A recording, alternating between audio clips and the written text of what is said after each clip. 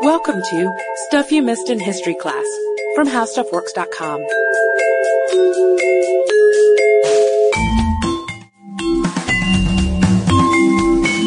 Hello and welcome to the podcast. I'm Katie Lambert. And I'm Sarah Dowdy. And today we're going to talk about what might be the most beautiful book in the world, the Book of Kells. Yeah, when my mom was in her teens traveling in Dublin, she made sure to visit the Book of Kells as often as she could because back then they used to change the pages over every day or so, and you could see a new illumination and new text.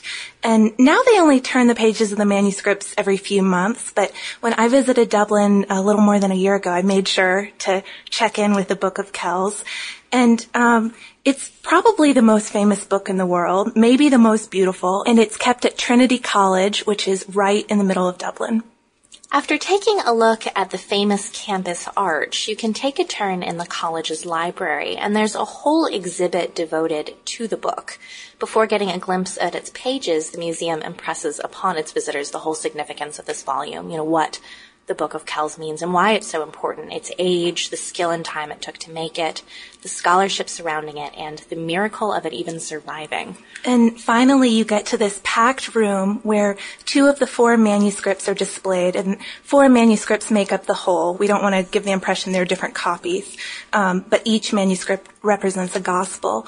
And one is turned to an illuminated page, and one to a page of script. And the writing is really shapely and clear, and the illumination is colorful and detailed, and so detailed, in fact, that you never could get quite a close enough view and long enough view in that big crowd of people to see everything. But it's still amazing to look at something that's so intricate and so beautiful and more than 1,200 years old. So no wonder it's often considered Ireland's national treasure and attracts 500,000 visitors a year. So let's dive into the history of the book. Yeah, so the Book of Kells isn't just famous for its beauty and its skill of craftsmanship. It's shrouded in mystery, and there are all these misadventures. It's so amazing that we actually still have this book, and it's in as good a shape as it is. So for centuries, there's been arguments about where it originated, whether it was Ireland or Northern England or Scotland. But the most likely story starts way back in 561 or maybe 563. So in 561 or 563, the Irish Saint Columba, or Columcille, which means Dove of the Church, who was an Irish monk and scribe, fled Ireland and founded a monastery on Iona, an island off the west coast of Scotland. And this became a missionary center to people of Irish descent who were living in the area. Yeah, so they were there for a while, but in 806, a Viking raid on the island left 68 monks dead. So the Columban monks take off. They're not going to risk that happening again. And they move to a new monastery at Kells in County Meath, which is northwest of Dublin. And the book was probably written close to 800 AD, but we can't quite guess if it was written completely at Iona, completely at Kells, or a mixture of both. Because, after all, a book is pretty portable. You could bring it when you were fleeing to your new monastery. There's some other lesser accepted hypotheses, like one that says it was written in North England, maybe Lindisfarne, the site of perhaps the second most famous illustrated manuscript of the period, brought to Iona and then Kells, or maybe right to Kells, or it was possibly made at an East Scottish monastery. That's the controversy. But we're going to go with that Iona to Kells story, I think. Life at Kells isn't easy for the beautiful manuscript either, though. The city is constantly being sacked by Danes and locals, lots of Irish infighting. So it's really impressive that it survives this period, too, let alone its earlier days. We know for sure of its presence in Kells by 1006 or 1007. And Katie and I were saying it's so strange saying 1006. Yeah, I keep going 1006. Wait. And that's when the Annals of Ulster told that, quote, the great gospel of Columcille, the chief relic of the Western world, was wickedly stolen during the night on account of its wrought shrine. 2 months and 20 days later, it was found under a sod, missing its gold and jewel-encrusted shrine and a few pages. But things still don't look up for the Book of Kells. Its existence is not easy in even the coming centuries, and it's defaced and damaged. And in the 12th century, charters concerning monastery business are copied onto its blank pages, which sounds so weird using the Book of Kells as scrap paper, essentially. That's so horrifying. It won't even dog-ear a library book. It's a common practice at the time, though, when paper or vellum is rare. And also in the 12th century, the monks lost the book due to ecclesiastical reform. The monastery at Kells ceased to exist, and the property passed on to the bishopric of Meath. So the book stayed in what was now the parish church. So it stayed in the same spot. It just was no longer under the monks' protection. Right. And in 1654, the Cromwellian cavalry quartered in the church, and this was bad news. I'm sure that the people responsible for the book are concerned that the English will run off with it. So they send it to Dublin for safety. And after 1661, it's officially presented to Trinity College by Henry Jones, who goes on to become the Bishop of Meath after Restoration. And that's its home now. It has not gotten back to Kells, and we'll talk about that more later. But the last terrifying book crime we have to recount was not at the hands of the Vikings or the English, but an 1821 bookbinder who cut off about half an inch of the outer margins of the book, including decoration, all sorts of priceless decoration. And that's just gone. I mean, you could imagine him sweeping it away. I'm still angry. It's pretty tragic. This. It's rebound in 1895 by a more responsible binder. It's getting kind of messed up after this binding, though. The pages that are displayed frequently are having pigment damage, and it's just getting soiled because it's touched so much. And our final binding we're going to mention is in 1953, when it's repaired and rebound by Roger Powell, who was a leading conservation bookbinder. And he puts it into the 4 volumes that we know today, which correspond to a gospel. And there we go. So let's talk about the book itself. The Book of Kells is comprised of 4 Gospels in Latin based on a Vulgate text. The Vulgate edition was written by St. Jerome in 384 AD, and that is what ultimately became the definitive Latin version of the Bible. Yeah, and the English versions that we know are based in turn off of the Vulgate.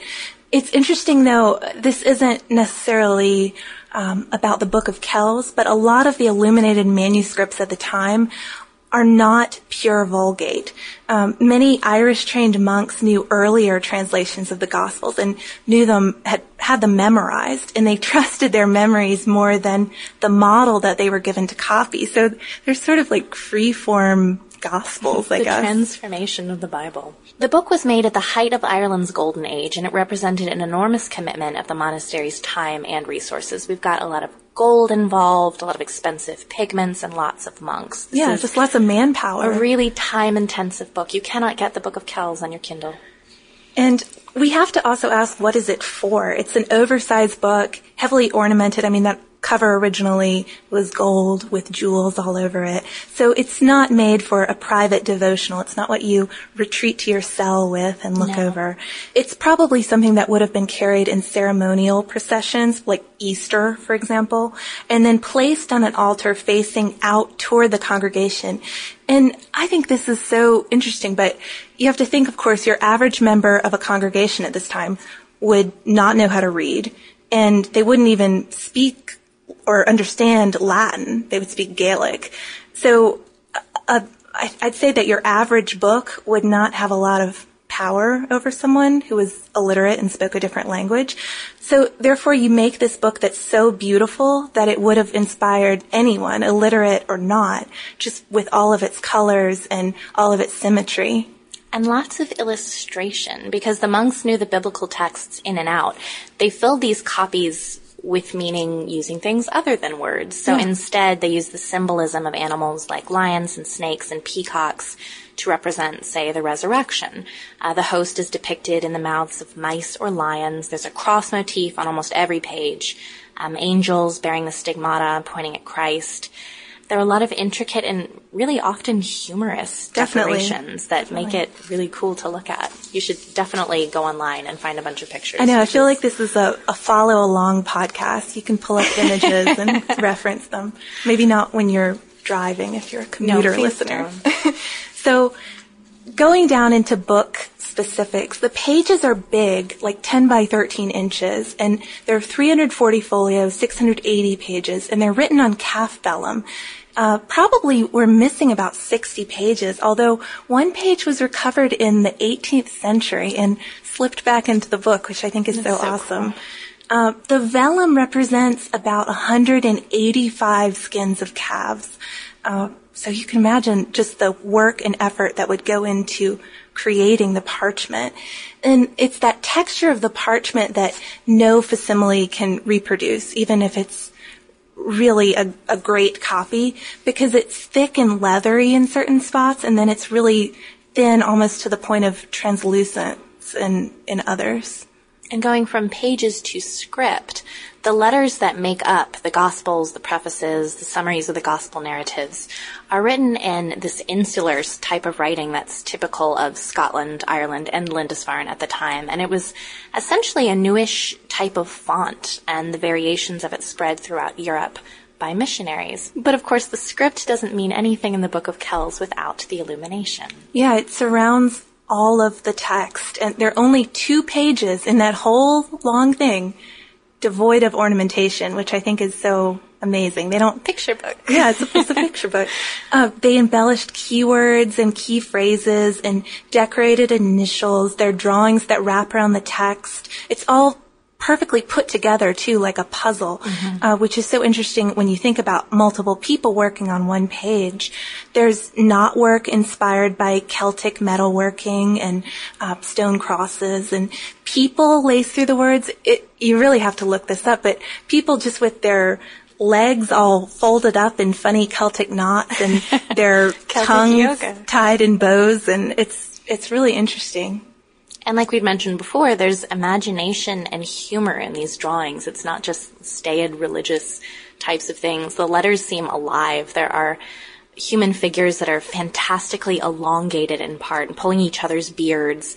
A horse rider is pointing an important part of the text with his toe. That's one of my favorite parts. It's like, look at this. I'm kicking towards it. There's an inebriated illustrated man who's sinking against the edge of the page. And there are tons of animals, too. Lizards and cats and lions, moths, otters, fish, mice, hens, lizards, hounds. And it's funny, too, some of the animals, obviously the monks wouldn't have seen these monks on Iona, Kells, wherever they are, never would have seen a lion, for example.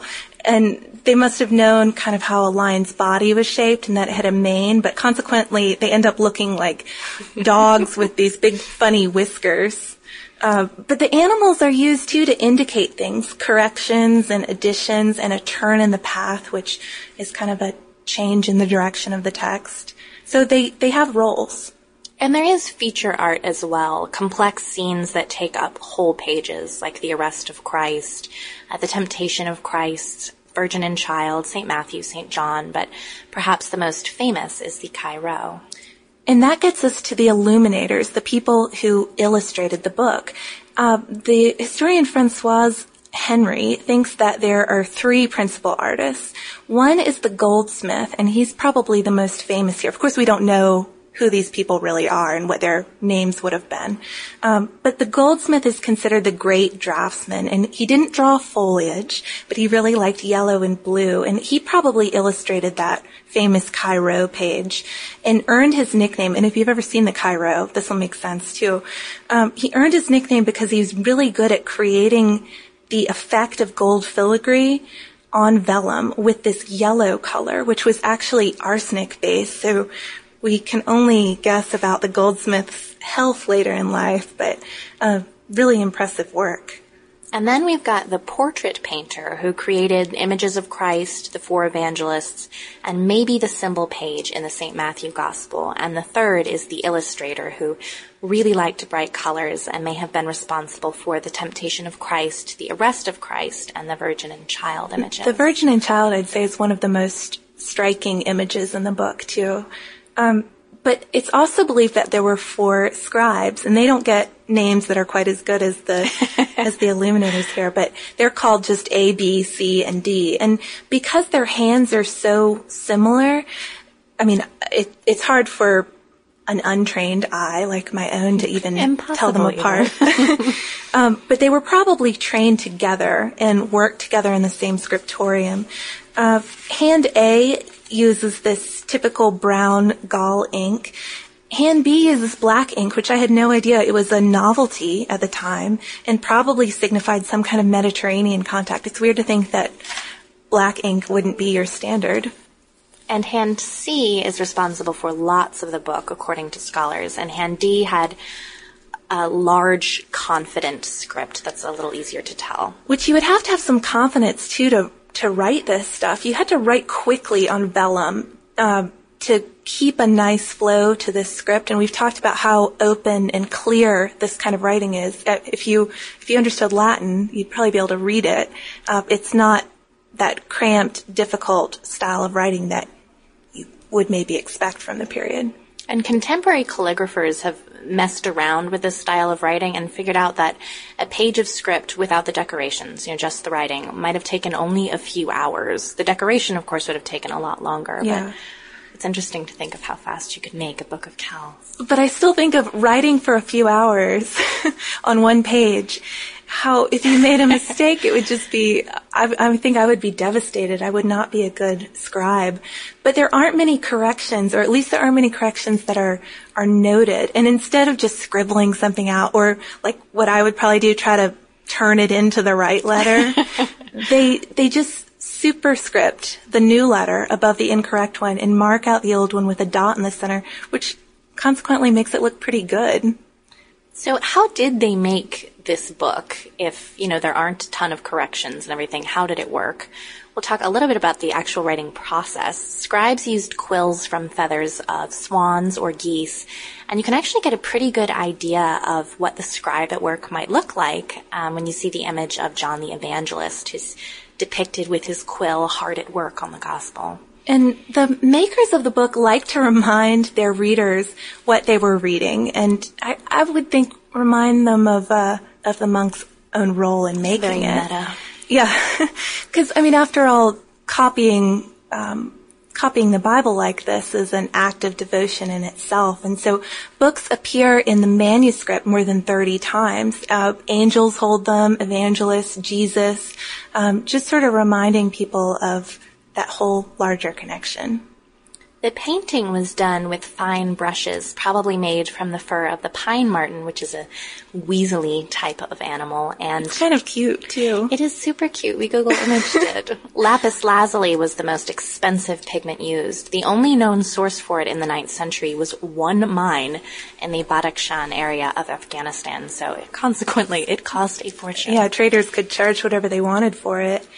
And other imported pigments from the Mediterranean include the maroon colors and purple.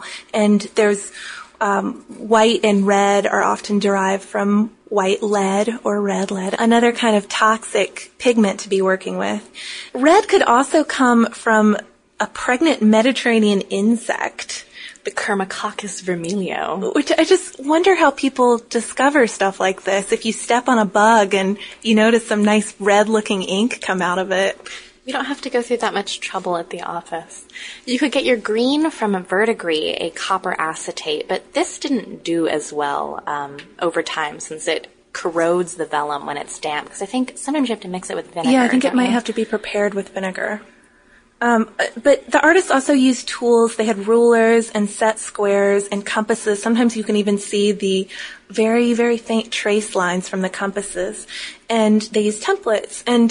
But some of the illuminations are so small, and there are these intense geometric designs that have lines that are less than 0.5 millimeter apart. You wonder how they did this, even with tools. How is it possible? Well, that's why we have Cornell, because Cornell paleontologist John Sisney believes, according to Cornell News, that the Celtic monks and this is a quote from him, trained their eyes to cross above the plane of the manuscript so they could visually superimpose side-by-side elements of a replicated pattern, and thereby create 3D images that magnified differences between the patterns up to 30 times. So basically it let them replicate designs across a page, and then also gives them vision that's capable of this sub-millimeter precision before you have something like microscopes. I think this is so crazy if you cross your eyes and practice enough. We've been crossing our eyes at each other all day, I'm not going to lie. No, I have not gotten this amazing vision yet. But he called this free fusion stereo comparison. And it's not something that the Celtic monks would have shared freely because it kind of gave them a leg up in the illumination world. But you can tell because of some clues. One thing is that the element spacing is usually about the distance between an average person's pupils. They probably made the templates by drawing a design repeatedly, cutting out errors as they kept on doing it until they finally have one that's ready. And you can tell this too because sometimes you'll see a minor mistake that's repeated throughout the pattern, throughout the rows and columns, suggesting that, they did work from a template. Since such precision and time can't be replicated today, it's good that we have some really nice copies. Facsimiles made in the 80s involved the invention of its own special camera, since the book couldn't leave Trinity, couldn't be unbound, and couldn't be touched by anyone or anything. Yeah, they had to invent this camera that had a light suction to press down the pages so that they were flat enough to photograph. And this copying, this facsimile, can recreate or recapture every wash of paint and every little beetle hole, basically everything except the texture of the vellum. That's so fantastic. And it's so fantastic that Kells still wants the original of this book. The city made a push for one of the manuscripts to return to them in 2000 and take up a spot in a heritage exhibit that they'd set up. But the Heritage Center had to close because of issues with a leaky roof. So the city's making another push for a manuscript in the wake of The Secret of Kells, an animated film which was nominated for an Oscar and, of course, appropriately hand-drawn, which Sarah and I hadn't heard of before, but we really want to see it. We also want our own book of Kells. But that brings us today to our listener mail. So keeping with our story about the Book of Kells and about great Irish folk tales and fairy tales, we have a correction or a comment from Allison about our episode on the real Bluebeard. And she wanted to mention that it was Beauty and the Beast was not written by Charles Perrault, but actually Madame de Villeneuve. And yeah, we wanted to make that clear in case it wasn't. We didn't actually think that Charles Perrault wrote the book. Right. But we would like to clarify in case that wasn't clear to everyone else here. But Allison, it is, I agree with you. The Beauty and the Beast history is a really fun one. And we're really into fairy tales in general. So if there's something you'd like to hear about specifically, please email us at historypodcast@howstuffworks.com. We'd also like to remind you that we have a Twitter, and you can follow us and learn about all the interesting stuff we're learning about at Missed in History. And you should check out our homepage at www.howstuffworks.com. For more on this and thousands of other topics, visit howstuffworks.com. And be sure to check out the Stuff You Missed in History Class blog on the howstuffworks.com homepage.